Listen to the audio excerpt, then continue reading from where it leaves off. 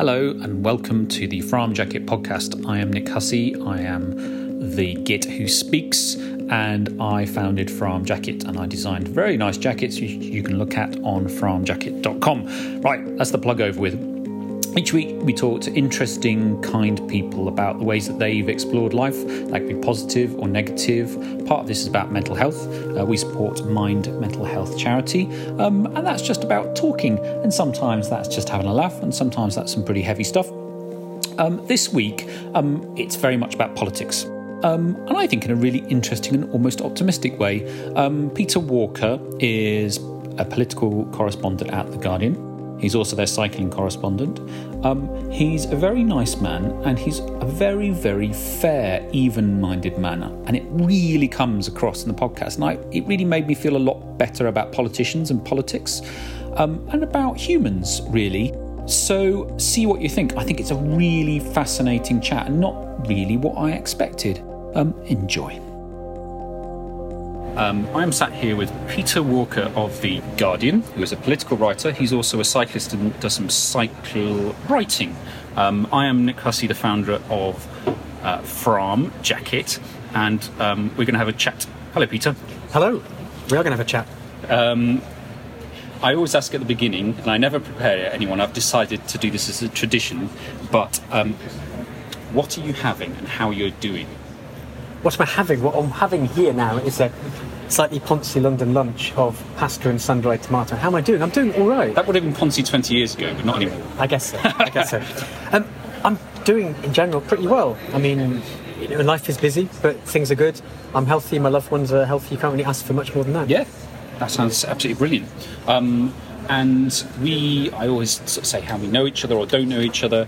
We're not friends, but we've spoken in the past because I used to run a cycling company. Mm-hmm. And you once published a blog that I did, The Guardian, which is great. And we just sort of, in the cycling miasma, we just sort of connected that way. But I'm very interested in talking to you for lots of reasons.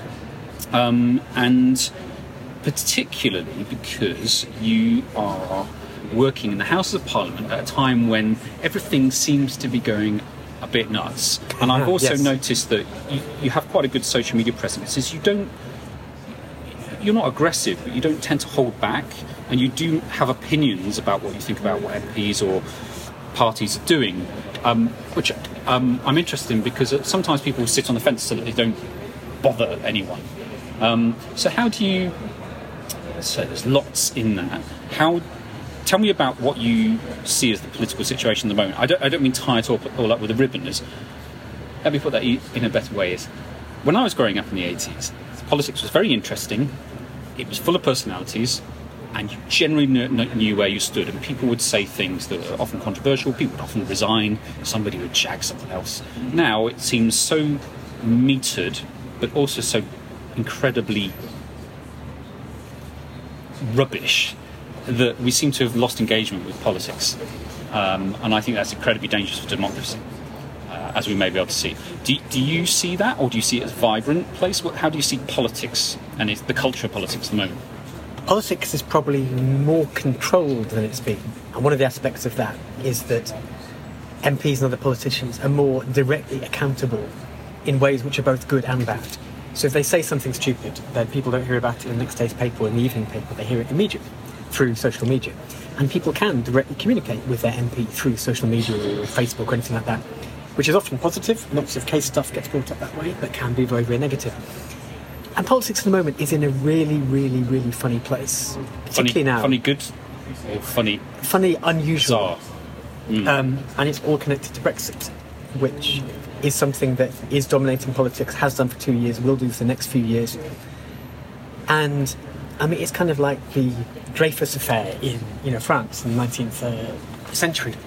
You have to be on one side of the fence. That's how people are defined. An MP is a Remainer or a Brexiter. And it kind of covers everything. And it's going to be a big change, but no one, still only 5 months away, no one knows quite how it's going to affect things or what it's going to do. But it's tricky because, one of the things you learn about working in Parliament is a really high percentage of MPs are very decent and extraordinarily hard-working people. The hours they put in are completely ridiculous. There's a lot of focus on when the House of Commons chamber is not very full, but that's only a tiny percentage of what they do. So, politics has got a lot of good people in, but it's in quite a dangerous place, you could say, because no one really knows where it's going to go. So there's loads of stuff we could pick apart there, but something I'm very interested in is, so I've always been quite political, and by political I mean passionate about the things that matter, which is how I used to define politics. Politics, I think, now is defined as bureaucracy and avoiding being caught out. I think that's how the public might perceive that. So from my point of view, people have said to me, "Oh, Nick, you should go into politics, you'd be a fantastic MP." And I'll go, absolutely no way. First of all, why would I expose myself to that abuse? And secondly, why would I work within a party that will tell me how to speak and what my opinions are? Because that's what I think is going on in politics now, and I think why people are losing faith in it, if that's correct, is because nobody believes anything anyone says anymore. Because even the decent people, if they go on Newsnight or whatever, if they even get on there, because maybe they're not strongly opposed to something enough, they get told by, I don't know, it's the PR company or the whip or whatever, you must say the party line, you must stick to the party line, you can't push beyond that. Is that true? To an extent, that's always been there in the modern era, but you could argue it's perhaps not as bad currently as it used to be. So, for example, under the Blair years in particular, it was very controlled. And the communication, this was before my time of working in, being a journalist. But that kind of stuff was much, much more controlled then. And there's an argument that now, individual MP, you have to separate between what ministers say and what the individual MPs say. And yes, if you sign up to the cabinet, then you sign up to collective cabinet responsibility, which means you defend what the government decides. It's like a board of directors. You've got to get behind it or you should resign. And that's always been the way. But individual MPs have always had a lot of scope to, if they have no desire for ministerial office, to be very critical. I mean, Jeremy Corbyn spent 30 years in Parliament disagreeing with virtually everything Labour did. And he's now got a reasonable number of his own backbench MPs who do the same thing to him, which he can't really complain about. And there's an argument for saying that if someone goes into politics, you perhaps have more power as a campaigning backbench MP than you do as particularly a junior minister or even a cabinet minister. So, for example, on Conservative benches, you have people like Sarah Wollaston, who's the chair of the Health Select Committee, who campaigns tirelessly on all sorts of things connected to physical health, mental health, and she's completely brilliant. She gets a lot done. And cabinet ministers are kind of very slightly scared of what her opinions are. So she has an influence that way. And there's quite a few people like that as well. She's Conservative. She's a Conservative. So what I find really interesting as well, so I see the world as polarised. As a Guardian journalist, I think you're expected to not say nice things about Conservative MPs. Have you ever had that? Yes, and the other layer you put on top of this is that social media has made some people more polarised, or at the very least it's given a voice to the people who are more extreme and thus more polarising. And yes, there is this sense, which is shared by a small number of Labour people too, that you should never be friends with a Tory, and you should never say nice things about a Tory. Whereas, the counter-argument is judge people on what they individually do. Of course. And, as a Guardian writer or reader, you might be expected to say, well, overall, I disagree on balance with what so-and-so's party, the Conservatives, do. However, you can separate it out, and individually they do lots of good things. But you have this paradox too, that now, since the 2017 election, with a hung parliament, this gives MPs arguably more power than they've had in years. And that's why Brexit is in the balance now, because Theresa May cannot push through this particular thing she may or may not want to do, firstly through a cabinet and then through Parliament. And so it makes politics more precarious, it makes it more interesting. Are you enjoying this period? I think like lots of people in Britain, I'm slightly scared because we don't know where it's going to end. Yeah. And there are... On the inside, is that potentially is it scarier looking under the hood? I think it's probably scary for people involved in it. Right. The thing that worries me more is the potential for very extreme views to be generated by this kind of polarised atmosphere. We've seen this in America. In Britain, you've got UKIP, the UK Independence Party, who, people say they were always an extreme party. That's not the case. They were a quite right-of-centre mainstream party.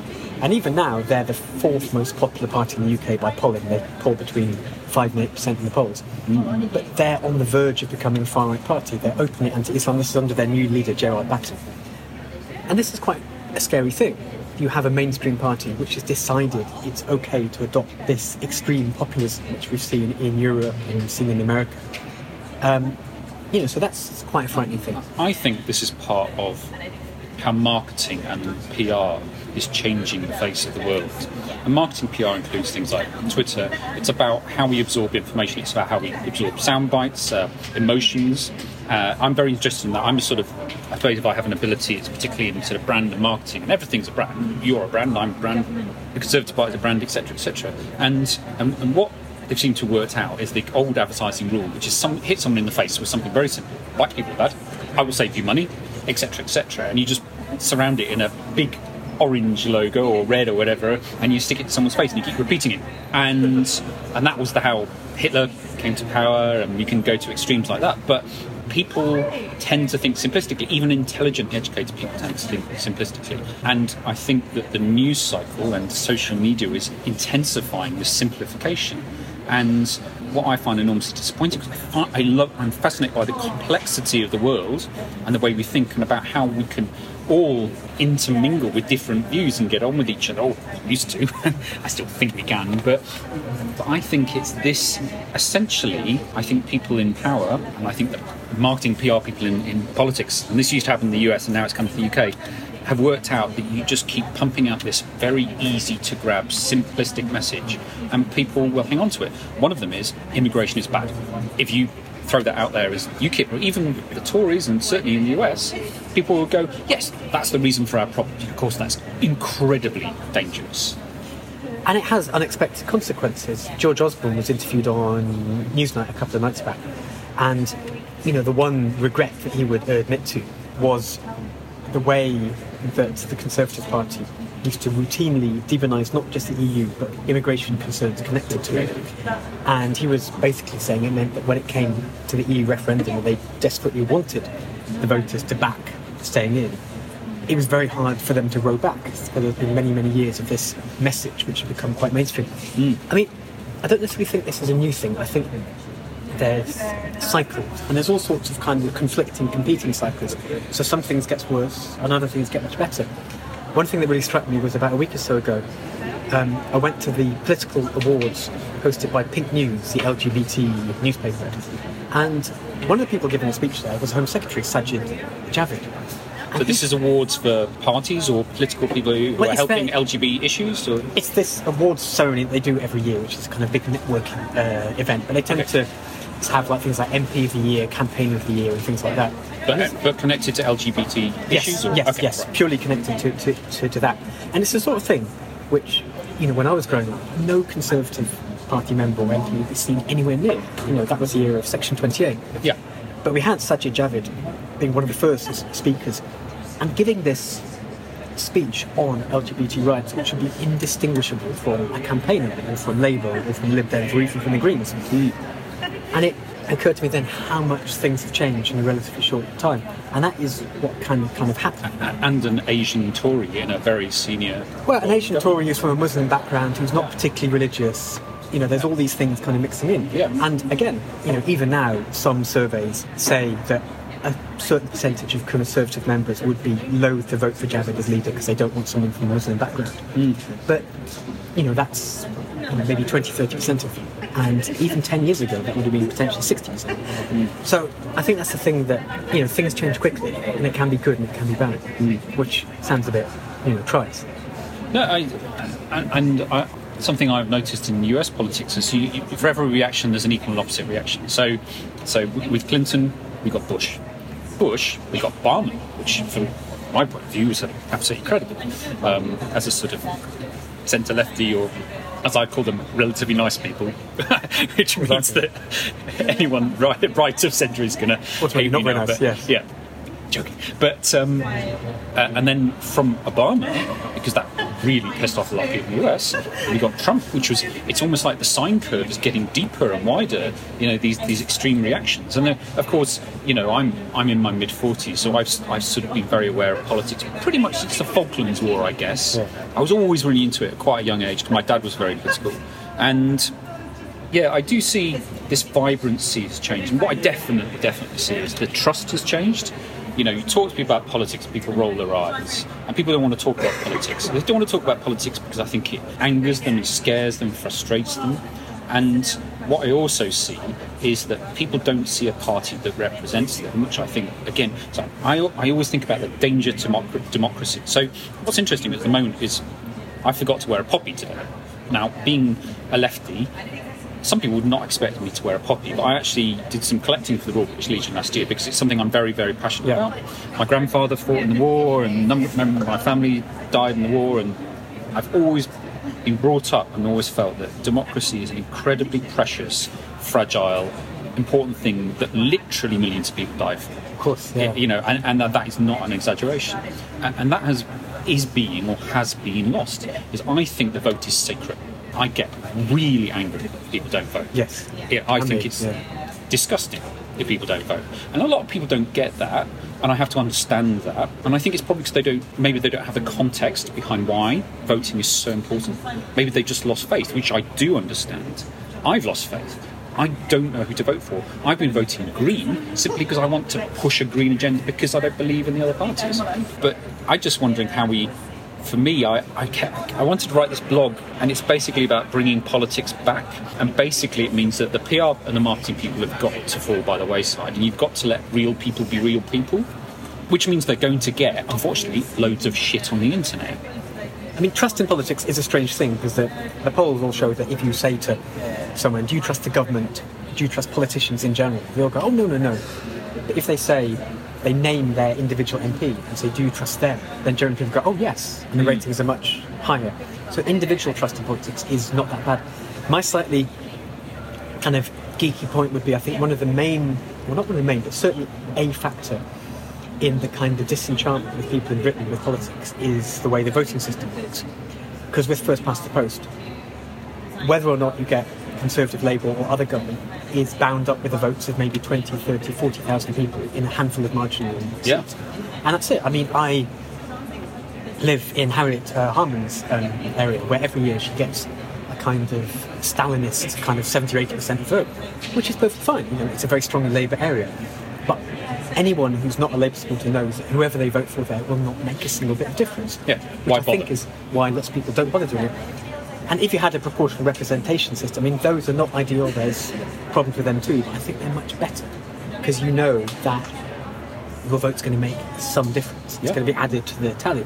And again, there's good things and bad things. So, I think one of the reasons there's been disenchantment and almost a move to the extreme is that people see that their vote is not registering. So, for example, in the 2015 election, when kind of pre-Brexit mania was at its height, UKIP got almost 4 million votes, which is a massive amount, and they got one MP. If it had been a proportional representation system, they've got about 50 or 60. And that's an awful lot of people who are completely disenfranchised. And people might say, well, we wouldn't want 60 UKIP MPs in Congress. But that is democracy. But that's it. And it would have potentially allowed people to have talked about and defused this issue without it going to a much, much worse democratic option, which is this binary choice of an in-out referendum, which is just massively oversimplified and doesn't really solve anything. So I'm interested in how people who have different careers or ways of life deal with the stress of that. It sounds like your working life, well, you define it for me. Is your working life stressful? You said Brexit is pretty stressful. It can be. I mean, being a journalist necessarily brings some stresses. You're sometimes talking to people in moments of extreme excitement, distress, etc., etc. Doing non-politics journalism can be stressful in certain ways. You can be amid protests or riots or talking to people who are extremely upset, who've lost someone or something like that. That can be difficult.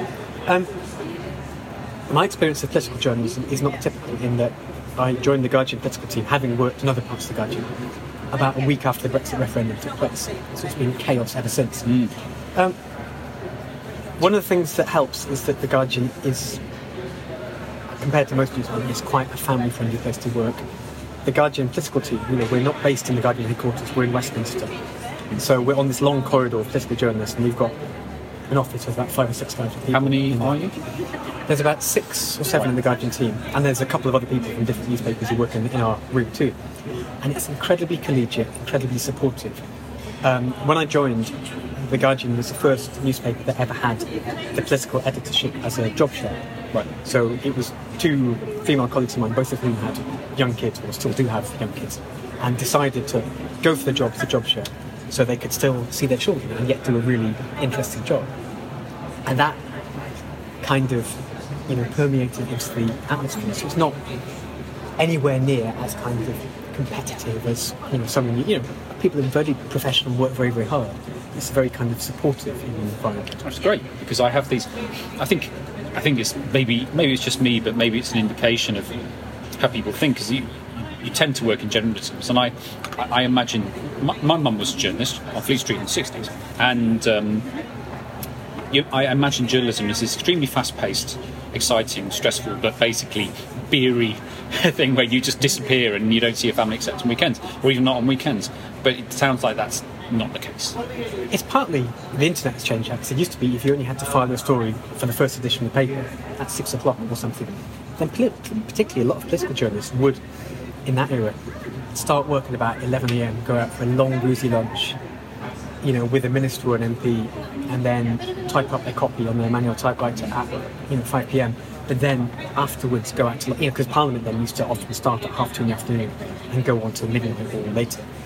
So it was this very, very unfamily friendly place, and it was mainly Robin Cook, when Blair came into power, who helped to kind of reshape, the way it sat and stuff like that. So, the way I work as a political journalist would have been very, very different 20 years ago, and I would have wanted to have done that. But, it's not to say everything's changed. The Guardian is atypical. For the most part, most of the other political teams are staffed by incredibly nice people, but some of them do have more intense demands from the news desks. Very strong agendas as well. They do. It varies between the papers. The Guardian is a place where if the news editor rings you up and says, "Is this the line?" you can tell them, "Well, no, I don't think it is," and they will listen to you. Whereas others are much more directed by what the news editors say. But that's just a different style. I think I read a survey that said that the British public most trusted The Guardian yesterday. Yeah, well, exactly, that's it. Though if you look at the wider studies about who gets trusted, journalists are usually just above estate agents, right down at the bottom of the thing. But that's, just a wider issue. So you also have quite a strong social media presence. So I have a less strong social media presence, but I sort of built Volpine, my old company, off that, and I'm hoping to build my new company from off that to an extent. But I have this real sort of... I've gone through this before in other podcasts, but basically my early history with Twitter, particularly because that was my favourite medium. Yeah. I'm not sure if it is anymore. I think it's gone to Instagram, which is entirely different. But Twitter, I met so many people who I'm now close to through Twitter. Very interesting people who've helped my career or just stimulated me, whatever. And I've noticed it shift, and then the trolling has become more intense. And I think maybe because of Brexit politics, etc., everything seems to be much more intensified. And what I've started doing, which is becoming more commonplace, is I block a lot more, and I block because apparently that helps the algorithms to get rid of the people you really don't want to see. Okay. Because it's got to the point where I used to think, no, I want to be exposed to everything. I can remember when one of the first beheadings in Iraq of a journalist was sort of filmed and then put on the internet. And I had this big debate with my colleagues at the time. It was like 15 years ago. And half of us said, we're going to watch it, and half of us said, no, wait. And I said, I'm going to watch it because my policy is expose yourself to everything and make a decision. One of the worst decisions I've ever made. I've never seen... I've seen some pretty grim things, but I've never seen anything that's horrific, genuinely, absolutely, shockingly horrific, that stayed with me for months. Way worse than never unwatch it as well. No. And I wish I hadn't. And I sort of slightly rethought my opinion about this absorb everything thing. Now to the point where with Twitter, that was a hugely extreme example, but to an extent, it's with Twitter now I'm like, you know what, my life is busy enough, I've got enough stress, I don't want to see some of this stuff. Not beheadings, but just anger. One of the things I've always had is that great faith in humanity. I think that most as you've been saying about MPs and journalists, and it's really nice to hear you saying that in a very pointed way, because it seems like everyone's against each other. And you're not saying that. And I fundamentally believe that if you sit in a room of people from very different backgrounds in the UK, and they all have a pint, which is one of the reasons I do this thing, the pub in Fram, and have these podcasts talking openly, is that you'd get on. You won't agree on everything, but nobody's going to hit each other. Hopefully not. Yeah. Whereas on Twitter, it seems very much like everyone's about to kill each other. And that makes me feel really bad. In terms of social media, Twitter is the one I use most often. That's the journalist's one of choice because it's an information exchange and it's the best one. So I use it as a kind of news alert service. I follow a lot of politicians and a lot of other political journalists. I also have the cycling stuff too. So I am in touch with people, a lot of people I've never met, who've talked an awful lot about cycling-related things. So if people don't know, you're a bit of a cycling... I'm sure you'd be too modest about this. You're a bit of a cycling thought leader. You're one of the better-known cycling journalists in the UK. Purely because of my own interest in it. About 7 or 8 years ago, when me and another colleague realised the Guardian had no coverage of everyday cycling. They obviously had a sports cycling section, but there was nothing at all about everyday cycling. So we decided to set up this bike blog, and we persuaded the powers that be at the time it'd be a good thing. And they were going, really? Are you sure you can, is there enough stuff to actually write about it? And it's gone really well. I have less to do with it now in politics, but there's other people who run it and commission lots of stuff. And I ended up, through the things I learned writing for the bike blog, writing a book about everyday cycling and the benefits it can bring. And that's almost like a very positive thing about Twitter. I've forgotten the top. It's not Bike Nation. It is Bike Nation, how cycling can save the world. Good plug. But, I mean, it's very interesting from that point of view. The thing I always have to, or everyone should always run with Twitter, it's not the real world. It's not even by any means the most popular form of social media. It attracts a particular audience, and within that audience, an opinionated audience. Well, and it's also within those, there's a minority of people who shout loudly and rudely, and they tend to dominate the discourse.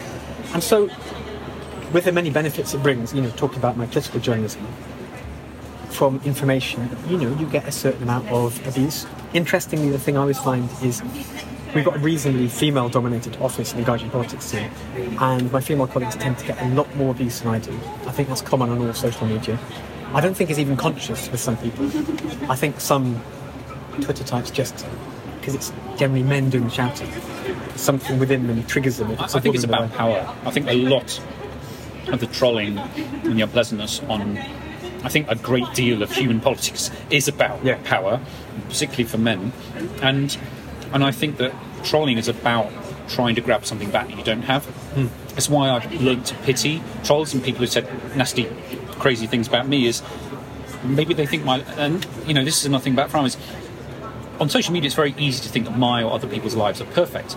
I've got nice kids, I've got a nice company, and look at these nice pictures I'm putting on Instagram, because I'm not showing me wiping their bums, or me having flu, or not being able to pay the bills, or lying in bed at night and thinking, what's the point of it all? Imagine me Instagramming my gas bill, and it's like, I'm not sure, I might have to wait till next week. It's like, people don't want to hear that, and as a human, I don't want people to know my problems either.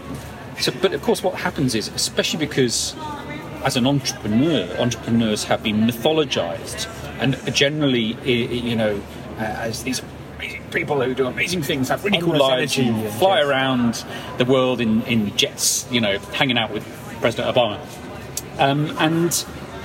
The reality is just smashing your head against the keyboard, wondering what's going to go wrong next at 1 o'clock in the morning. On Earth, yes. To an extent, which I've tried to mitigate now. But what happens is, I think that lonely, scared, sad, whatever, people lacking something in their lives find someone or something which they disagree with, or they're jealous of, or angry with, and they would tend to get, and you might have seen it, you almost on the fringes, you actually get stalkers, social media stalkers, who just hate everything that you do. That's when it gets scary. Yeah, I've had a couple of those, and you're like, grim. And those people have got blocked and they soon give up, but or you just learn to ignore them and decide that it's okay. But at the time, I've talked about this with other people, so this leading to a question is that you must have those people. I've seen a lot of the stuff you get. It's pretty full on. Does that affect you? I try not to let it affect me. I try to, I don't always manage to, but I try to initially interact in a kind of human way, as if I'm sitting opposite someone. If someone starts off with abuse or insults, then I just don't bother. I don't tend to block, I just tend to mute on Twitter, which probably doesn't do any good. It just gives me a slight satisfaction that they might be shouting back at me for having no idea I can't see them. Blocking sometimes feeds the beast. They screen grab it and Exactly, go, oh, look, he's blocked me. He doesn't want to hear my opinion. Exactly that. So in terms of the specific stalkers, I've had one slightly eccentric guy who seemed convinced that my cycling coverage was invalid because I was being paid by the motor industry. I've never received any checks. Right. If they want to send me anything, that's fine, but that was rare. So for the most part, I think the politics stuff that we get, the kind of angry stuff on Twitter, is less the kind of specific trolls. I think it's people who are on a particular point of politics who are really, really passionate about it. So, and do you think that passion boils over? I think in some cases it does. Some cases it becomes irrational and abusive. We get some people who are Labour Party supporters who are completely insistent that the Guardian's coverage of Labour, and particularly Jeremy Corbyn, is institutionally unfair and deliberately so. And if people say that to me, I tend to reply saying, if you think we've got something wrong, here's a link to our Reader's Editor's Office. This is what, the Guardian's thing where, corrections can be done. It's a completely independent thing. So if you have got anything wrong, then, corrections are made. And once I send that to them, I very, very rarely hear back, because they haven't got specific things. It's this generalised sense of you're not being fair, and they find it quite hard to point to specific instances. But then, by the same token, if I write stuff about UKIP, then I'll get quite a lot of abuse from certain people on the kind Don't of give them the time right. of day. Don't give them the oxygen of publicity, or... Well, I think you've got to, because I think... No, but that's what people might say, or... Well, like when someone's on Newsnight, or... I sometimes get that, and with those I just say, well, they're still polling at up to 7 or 8%. They're a mainstream party, you cannot pretend they're not there. But I also get some abuse from people on the further right, in particular UKIP earlier this year took on 3 members who are these kind of right-leaning, kind of libertarian free speech advocates, YouTube personalities, all of whom have got quite a big following on social media. And if any of them says something rude about you, when I first wrote an article about it, I had, about a week of people saying rude things. I mean, if it's work, I try not to let it bother me. If I go on holiday, I delete Twitter from my phone and don't think about it. Literally delete the app. I delete the app, which actually, in another geeky way, is quite good because it uses up a vast amount of memory space too, because it caches it. Right. So if your phone's going slow, sometimes delete Twitter every now and then. I did that when Volpine went pop, and I had a breakdown. What was good? You're forced to stop, and you're forced to do a lot of things, and so I would just listen to people I trusted close to me. I would just listen to their advice and just do it, because I didn't even necessarily know it was good advice. I didn't feel like I had the ability to make those choices at the time. So people would say, right, Nick, just get off of social media, just get rid of it all, get that those, because what you want to do at that time is concentrate on what's in front of your face. Exactly. My family, my health, sleeping, the sunshine, just simplify everything. That was a very big way that I recovered. And Twitter is very much not that. And so I just deleted the app. Twitter is a place for robust people, I think, sometimes. Yeah, and I was robust at the time. I was not. Exactly. Yeah. And I'm slightly less robust than I used to be. Yeah. But I say this is the important thing I'm trying to do at the moment is not to be a changed person in a negative way from that experience, for it to take the positives, definitely in terms of the positives of, I did an interview earlier this week and I was talking about the positives, saying, my family life is much, much better, my health is much better, I've lost weight because I'm drinking less and not comfort eating and all this kind of stuff. Sort of positives, but I think the negative is I'm a much more cautious person. I've always been quite... always feel the fear and do it anyway, and now I'm definitely more cautious in lots of ways, because whatever I try and do and however I try and frame it in my mind, getting shouted at unfairly, in my opinion, is I think that if a company goes pop and it loses people's investment, then it's very fair to say you're a bad boss or you should have done a better job, and that's completely irrelevant. But to say some really nasty things that are just made up, to sort of poke poke the sad person, as I like to think of it, without me trying to be too sort of boo-hoo, poor me, because lots of people suffered, which just makes me feel fucking awful, you know.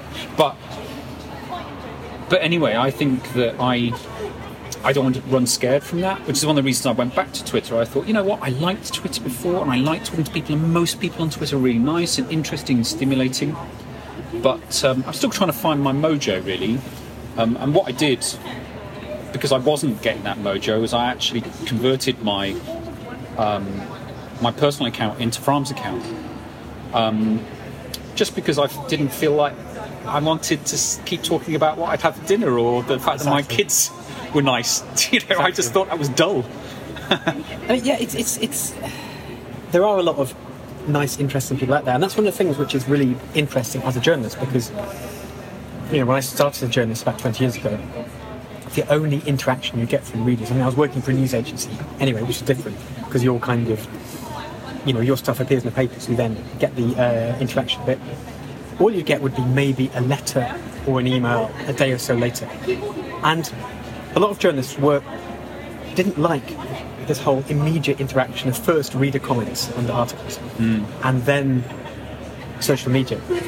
But, you know, despite the negative things, I think it's a really, really good thing, because the first thing you find out when someone is, you know, the first time the comments are opened up underneath the story you've written, is that there's always someone out there who knows the subject better than you. And you can't fudge anything, because people say, well, hang on, you know, how about this? And it keeps you honest. And it can be this incredibly useful thing, particularly, you know, with the Guardian's bike blog, which tended to attract reasonably like-minded people. A lot of the comments underneath the articles were really completely fascinating as the articles. And then on social media, I will sometimes, you know, always preface it with a kind of geek warning, ask very technical bike questions, saying, what do you think about this? What do you think about that? And there's always people, even some people I didn't even know followed my tweets, say, well, actually, you know, I happen to work for such and such a bike widget company, and I can tell you this. And it's brilliant. Isn't it amazing that Peter's managed to stay so fair? I'm not sure I could do that, but it's a real sign of what a high-quality journalist and a trustworthy journalist he is. If you're a new listener, you may not know that we never edit. That's why you get the sort of dead ends and bits and bobs. I think that's important, because normal chatter, normal conversation is like that, because I think it's a more honest way of doing podcasts. So what you hear is what you get. So I think it's a fairly good podcast anyway, but if you don't think so, please let us know. It's always good to have feedback. Thanks. So as a tool of communication, it's completely amazing. It's interesting you were talking about comments, because, you know, there is this classic thing that people say, never read the comments. Yes. And I used to reply to all the comments on, you know, people said, oh, that's overpriced on a jacket or whatever it might be. And then, of course, you did an article. It's quite funny, because there were two events in the first year of Volpine which fundamentally changed the company. Yes. One of them was that I did create an event called Volpine Cycling Fate, which blew up and gave, you know, created such goodwill, and, you know, suddenly people knew about us, and that was fantastic. It was unbelievably hard work, which is why, you know, they stopped, because it was just killing me. But organising events must be incredibly knackering. Well, it's terrifying as well, because it's like putting on a big house party when you've just moved to the area. You don't know if anyone's going to turn up, or if everyone's going to turn up. You know, yeah, well, luckily everyone turned up, and it was absolutely jam-packed, and it was one of the best days of my life, and probably the best day in Volpine ever. But because I'd invested so much personally into that, you know, it was honestly, it was absolutely terrifying, but it just went so well. And that's the addiction of being an entrepreneur, is to make something happen and putting your arse on the line and it actually working. This is an incredible feeling. Yeah, I had a fever for a week after that, because I was so exhausted. But that's really not a good sign. The other one you were responsible for, and it wasn't designed in any way, and I'll come on to that, because it's quite funny, is that you got hold of a Volpine jacket, the first Volpine jacket, and you reviewed it, and the article went on September 2012, and I have spoken to you about this in the past, but it basically, my friend James, who was a model for Volpine, phoned me up and said, Nick, you need to look at the Guardian website right now. And I looked at the homepage, and I literally threw my hands in the air and screamed, because we were the first image on the top of the homepage. And for a tiny business at that point, it was an absolutely extraordinary thing. And the website broke. You know, it's the classic that we couldn't take the traffic. And I just thought, that's one of those moments that I've been chasing. Now, you didn't design it that way, and I'm interested because as a journalist, you can't think that way because you don't want to start doing people favours. But you did this article called Levi's versus Volpine, and you basically reviewed Levi's, and you weren't very nice. You didn't rate their stuff, and you did rate Volpine's, to be fair. What I'm getting to was what's so funny are the comments below it, because people were saying that you'd been paid off by me, to write this article, because they were just like, this is free advertising. Of course, it was fantastic for us, but of course I felt we deserved it. But people just didn't have that trust. Some people didn't have that trust. They thought, well, this is a load of bollocks. This is advertorial. I mean, some readers never understand this kind of review process, right? Where you get sent something, you try it out, and then you send it back. Sometimes you're nice about it, sometimes not. And some clothing companies have been really quite pissy with me when I've not been very nice about their stuff. There's one in particular who's saying, well, I'm not sure why we sent all that stuff, you're going to be rude about it. I said, well, that's the point. But it was a slightly high concept idea that Levi's had launched their commuter range, and then someone told me about your range, and I thought it'd be interesting to compare stuff made by a company whose entire mission was cycling-related clothes, which was every day. To buy into a burgeoning market. And then Levi's, who are a massive corporation, and just to see, look, is there heart in it? And lots of people really like the Levi's commuter range, and they still make it, and it still does very well. I didn't particularly, and who knows, maybe over various iterations they've got better. You should do a follow-up. I have no skin to get. Well, I say that, but I do now because I make a cycling jacket. But, exactly, I should do that. But the other thing, just to quickly mention, is that the fact it was placed high up on the homepage, that's something obviously the writer has nothing to do with. It's the various homepage editors who decide on that depending on the mix of stories and the traffic that day. So that was entirely arbitrary. Of course. Which meant if I was being paid, I couldn't really provide much for service. Well, journalists are very careful about what they do as well, and what they accept, and they, and this is the difference between what I call journalists with a capital J. Some journalists I don't think are journalists. I think they're writers, or they're copywriters, or whatever. We have a thing, and there's nothing wrong with that. And essentially, that's what I do. In my marketing, I'm creating copy to talk about products, and hopefully in an honest and interesting and humane way. But I'm not being completely even-minded. I'm saying my jacket's correct. So I'm not a journalist. I wouldn't dare to call myself a journalist. Whereas I do think, because what's really, really coming out about talking to you, and I know you fairly well, but not spent that much time with you, is this constant theme of fair-mindedness and evenness, which I think is so important in a journalist, and I think is a characteristic of, hopefully, Guardian journalists. Not columnists, but columnist is different. Is just always trying to look at it from all sides and take that fairest view. Do you think that's... Well, one of the interesting things which has changed in the social media world is that I'm a reporter rather than a columnist. And certainly 20 years ago, the idea of a reporter expressing any personal opinions would just be crazy, because you just reported the news. In an ideal world, no one would know anything about you. You were just this producer of news. And in the social media world, it's this balancing act. So I do express opinions on cycling. I've written a whole book, which is a kind of manifesto for what I think the government should do. And I think it's tricky, but I think it's permissible, just as long as in your actual reporting you are fair about it. And obviously, my views will change, will influence what I write about. So I'd be interested in writing a cycling news story because it's something that I've got interest in and experience of. But I would then hope to quote everyone in a kind of fair-minded way. But it's real change. It's something that in the last 10 years all journalists have had to face up to. You have this public-facing brand, and some political journalists are very, very opinionated, some less so. I try to not ever express opinions about particular MPs, because you might have to then meet them. I will make observations about them.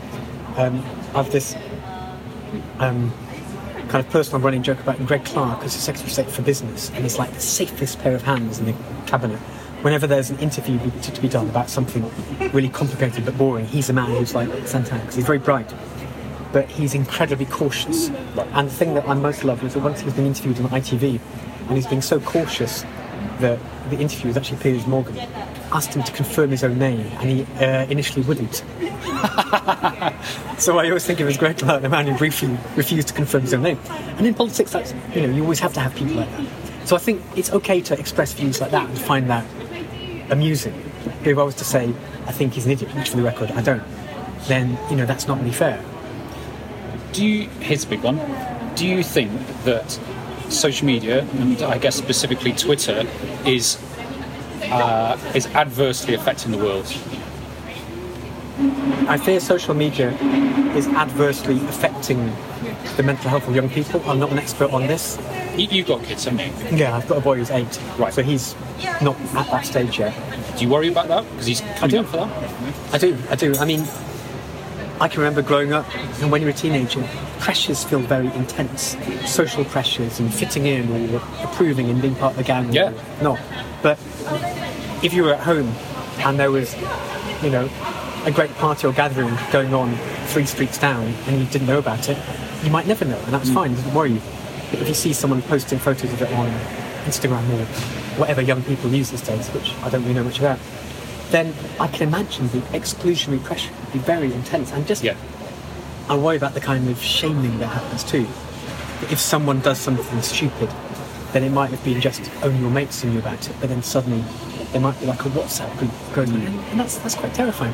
It's interesting because I see my son's 5 and he started school, and you can see peer pressure starting to exist, and he's pretty bright, but he's more of a follower. He really looks up. You can see his eyes wide open when he's with older boys. He really looks up to them. And I don't know what I was like at that age, but I know that at school I was very much... I would never take anything at face value. I was almost annoying to the... Sure, I'm annoying now, but I was annoying then because I would just refuse to go with the peer pressure or go with the status quo. I would say, no, it's bad. We're not going to do that. That's dangerous. And so that meant that I wasn't particularly popular. But I was myself, and that's why it was important to me. With my son, I worry about him. He's quite laddish, and him getting sort of absorbed into doing bad things. And I've seen boys doing bad things, but what really worries me, so social media, I think we're going to work out. I think it's going to get better. And I think it's so new, and we're getting to a peak where we will find solutions. So I think people will just be more wary of it, particularly wary with their kids, because the generation who are teenagers now are the first ones who've had to face this. Yeah, but what I do worry about is porn, because porn for me when I was growing up was finding a jazz mag in a ditch because a truck driver thrown it out, and we'd be 13-year-old go, oh, that's exciting. But now you just Google something and you have instant access to the scariest stuff, and particularly the non-scary stuff. The sort of general porn that's out there is very, very male focused. It's aggressive, it's unpleasant, there's nothing romantic about it. And what I worry about, because I'd like to think that I am I don't know, how would you define it? A non-alpha male, or just a nice bloke. I don't want to be, dominant. An old school man. And I don't want my son to be. It's very important for my son to be caring and affectionate and considerate and empathic. And I think that porn is a very strong emotion for any teenager, but as a boy I know how strong it was as a pull, and I remember that very clearly. I'd be terrified about it. Like, sex was everything to me when I was a teenager, and I worry when he gets to that age, if he starts accessing porn is saying, you're in charge, you take what you want, and I don't want that. So I'm working out ways to get around it. I think sexuality is such an incredibly powerful force, particularly when you're young. And in some ways, I think it's better now. Obviously, for example, if I'd been in the kind of reasonably middle class and tolerant comprehensive that I went to, if I'd grown up to be gay, that would have been possibly difficult. Yeah. Because homophobic abuse was, minute by minute, it was just what you did, what you said. And there were, kids in every year who knew probably were, but they hid it to their great distress. or if they indicated anything, then and it's extraordinarily high. And I think with the whole thing, the world is kind of more open in some ways, and information is there. Yeah. And people have instant access to it, and that brings good things. So, for example, it's harder for despots to be able to get away with stuff. I mean, they still do that. To veer completely off the point. China is currently detaining up to 1 million of its kind of Muslim Uyghur population. Yeah. And, that can happen, but it only happens because China's got this incredibly complicated, kind of control system involving internet too. But for most other countries, things are more open, and that brings good things and also really, really bad things. So I don't know how you kind of work that out. I think it's just the classic. You sit them down and you make them understand. I mean, my mum was very... It's interesting that my mum was very ahead of her time in terms of sex, and she sat down with me when I was very small and explained how everything worked. And then as I got older, I was brought up by my mum, and my dad wasn't really around, and so whatever we define it as, a new man, as it used to be called, yes, indeed. Yeah, because I was brought up by a woman who wanted to make sure that I was respectful to women, and understood. But I can remember being in school, and we were talking about Emmeline Pankhurst and history of suffrage in the UK, and the teacher said, "Who here thinks sexism is okay?" And all the boys except me put their hands up, and they all looked at each other, went, "Yeah," and I was outed because of that. Outed as a feminist. Yeah. Well, outed as not one of the lads, as a soft and basically gay. And like you're saying about, when we were growing up, the insult was you're a puff. Yes. Oh, you must be a puff because you're with the girls, which is called the irony of course. And I actually grew up expecting to be gay, simply because everyone told me I'd be gay because I was nice, which is a terrible thing because boys should be nice whether they're gay or straight. It's not like a sexual characteristic. But it is interesting you have that difference now. Sexual roles are much, much less set.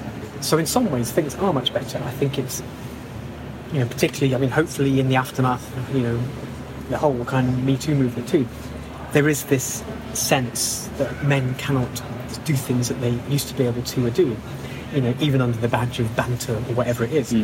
And we're currently still at the kind of, shocked stage, but hopefully within 10 years it percolates into culture.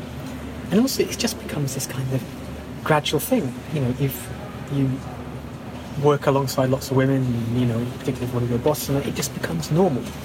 So, which is like immigration and working alongside Black and Asian people. Exactly.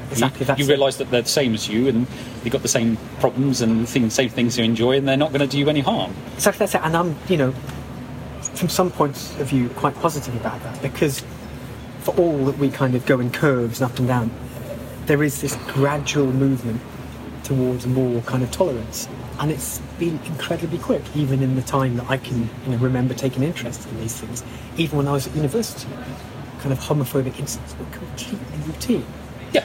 And now at university, you couldn't really get away with that stuff, which is completely brilliant. But on that, I do feel like you've had this separation, and Brexit is the obvious sort of thing that everyone uses to define it, and maybe that's true, is you have a section of people who feel very disenfranchised with power.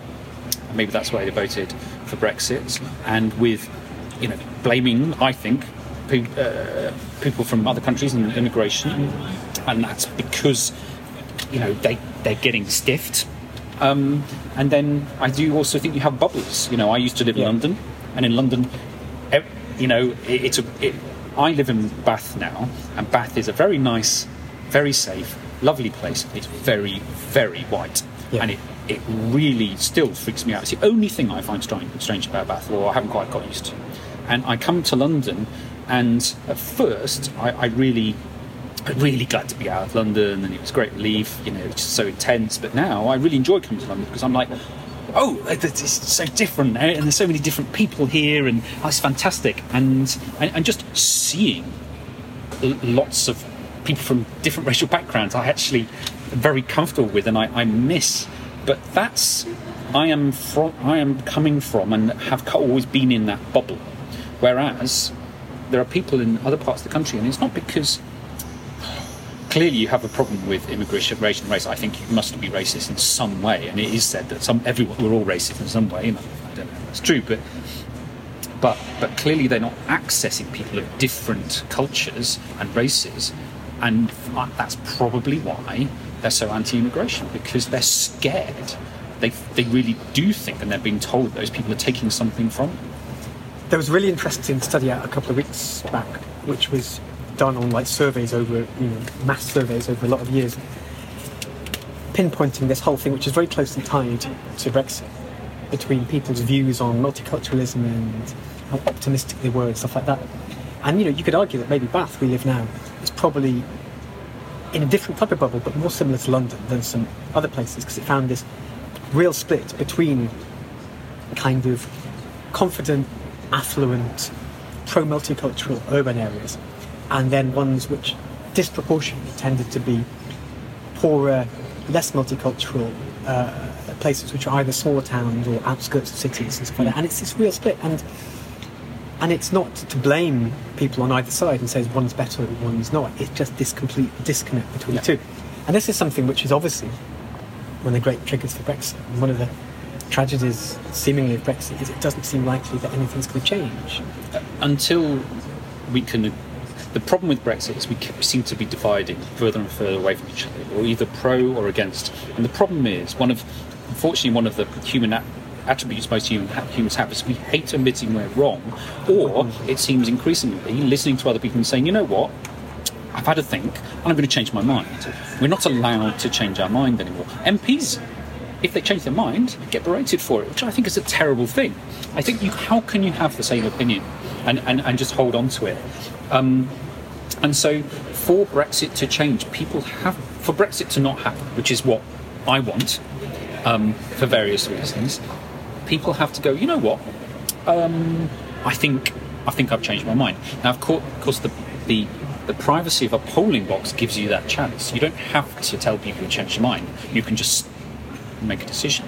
But if that doesn't happen, instead what happens is people will generally defend their position on social media. I voted for Brexit and I'm sticking to it because that's what democracy was. And as long as we're all shouting at each other, nothing's going to change.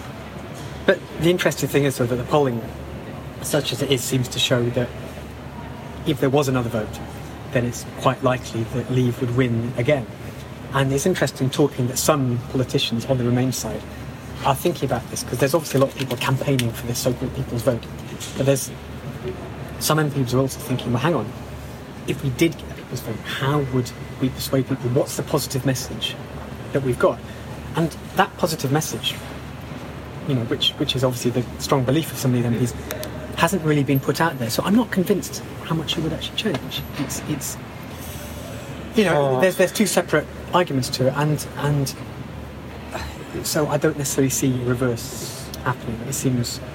So I could talk for ages, but we're running out of time. So there's a couple of subjects I'm interested in. One is about leadership, which I think is about opinions about, May and Corbyn and all this stuff. But what I'd like to go to is something slightly different, which is climate change. And it's related to what we were just talking about. So one of my best friends is a director. He's basically a major climate change charity, and he's a climate change scientist. He sees climate change and he's fucking terrified. Now, because he gets to see the data, and he's scaring the shit out of me. Because I've really focused my mind over the last year, having got to know him, lives in Bath, about climate change, because it was always in there. I mean, it was there when I was growing up as a kid. People think it's new. It's not new at all. It was, in fact, you look at films and documentaries of the 70s and the 60s, and it's there. It wasn't called climate change then, but it's really coming to a head.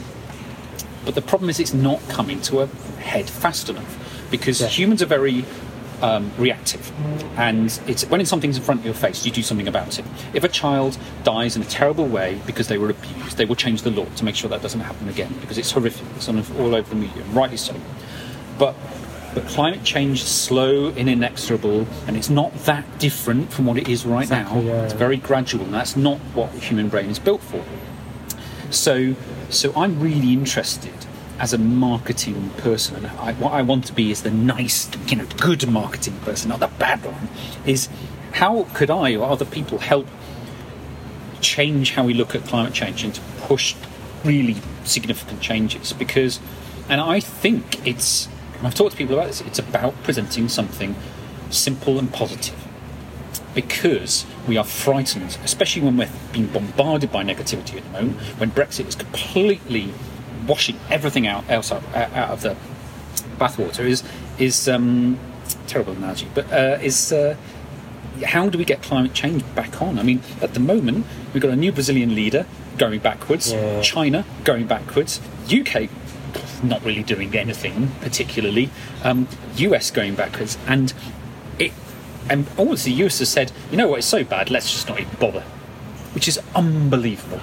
So I just wonder, I don't know where this is going, but I just wonder whether there needs to be some sort of,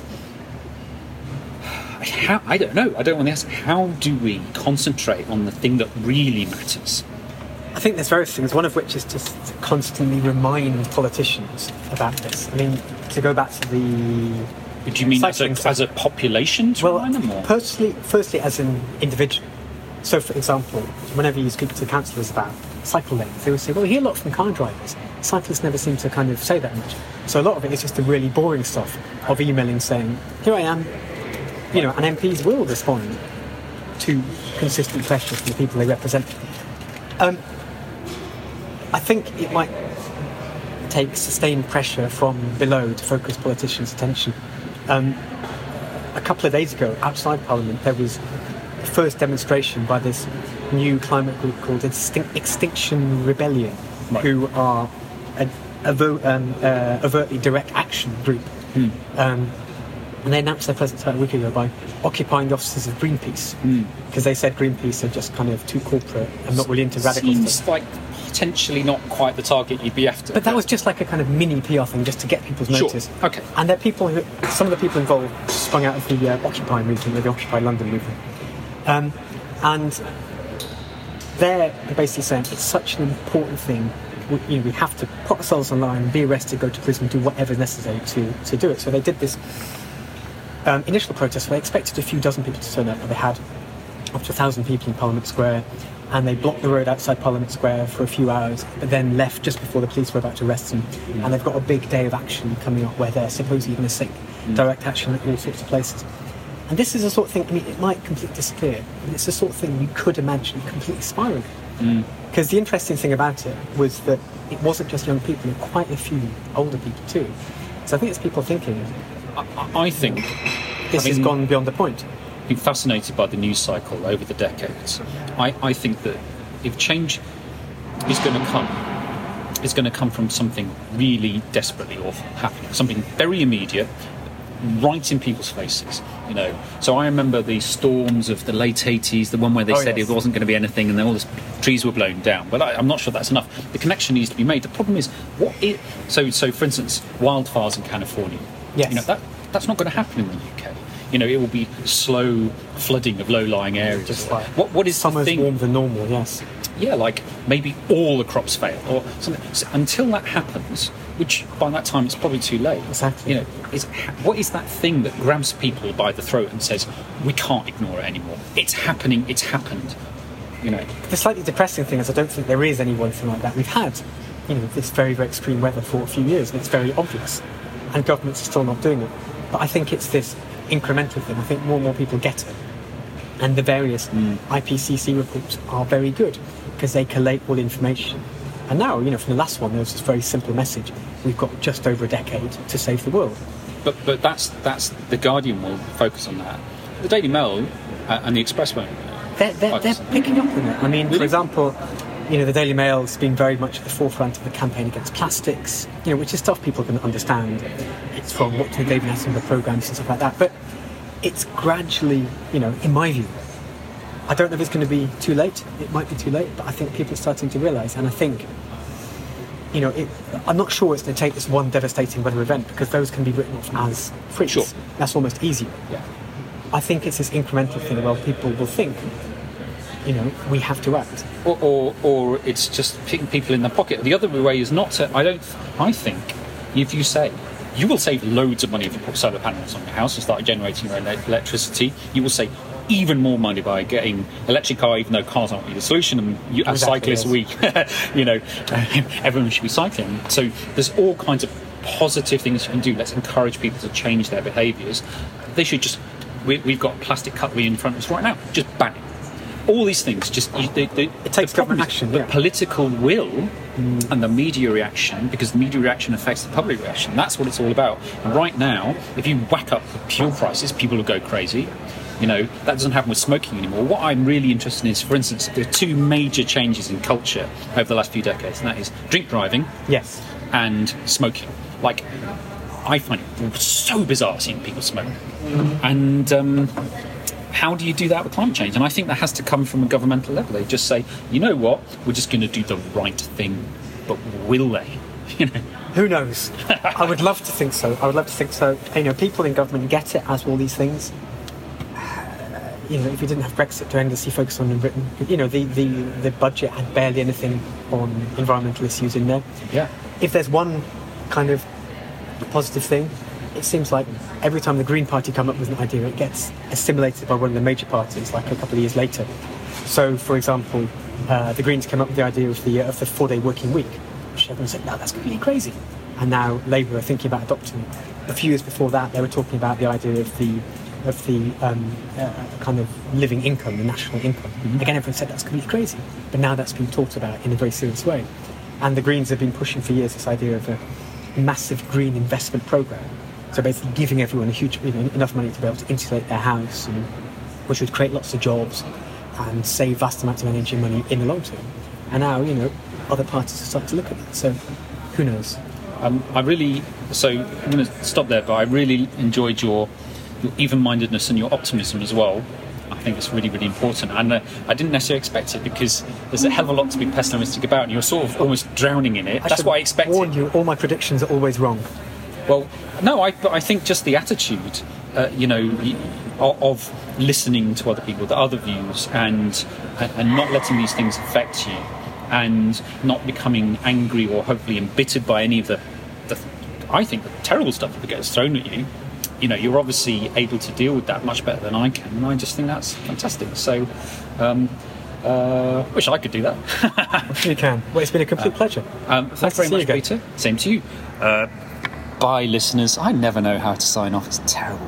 What more can I say? I think that was very, very interesting. Hopefully interesting for non-Brits as well. What on earth is going on in Britain at the moment? Maybe it's not that bad. Well, certainly media is telling us that bad, but not Peter Walker, Guardian Media. He seems to be very, very fair.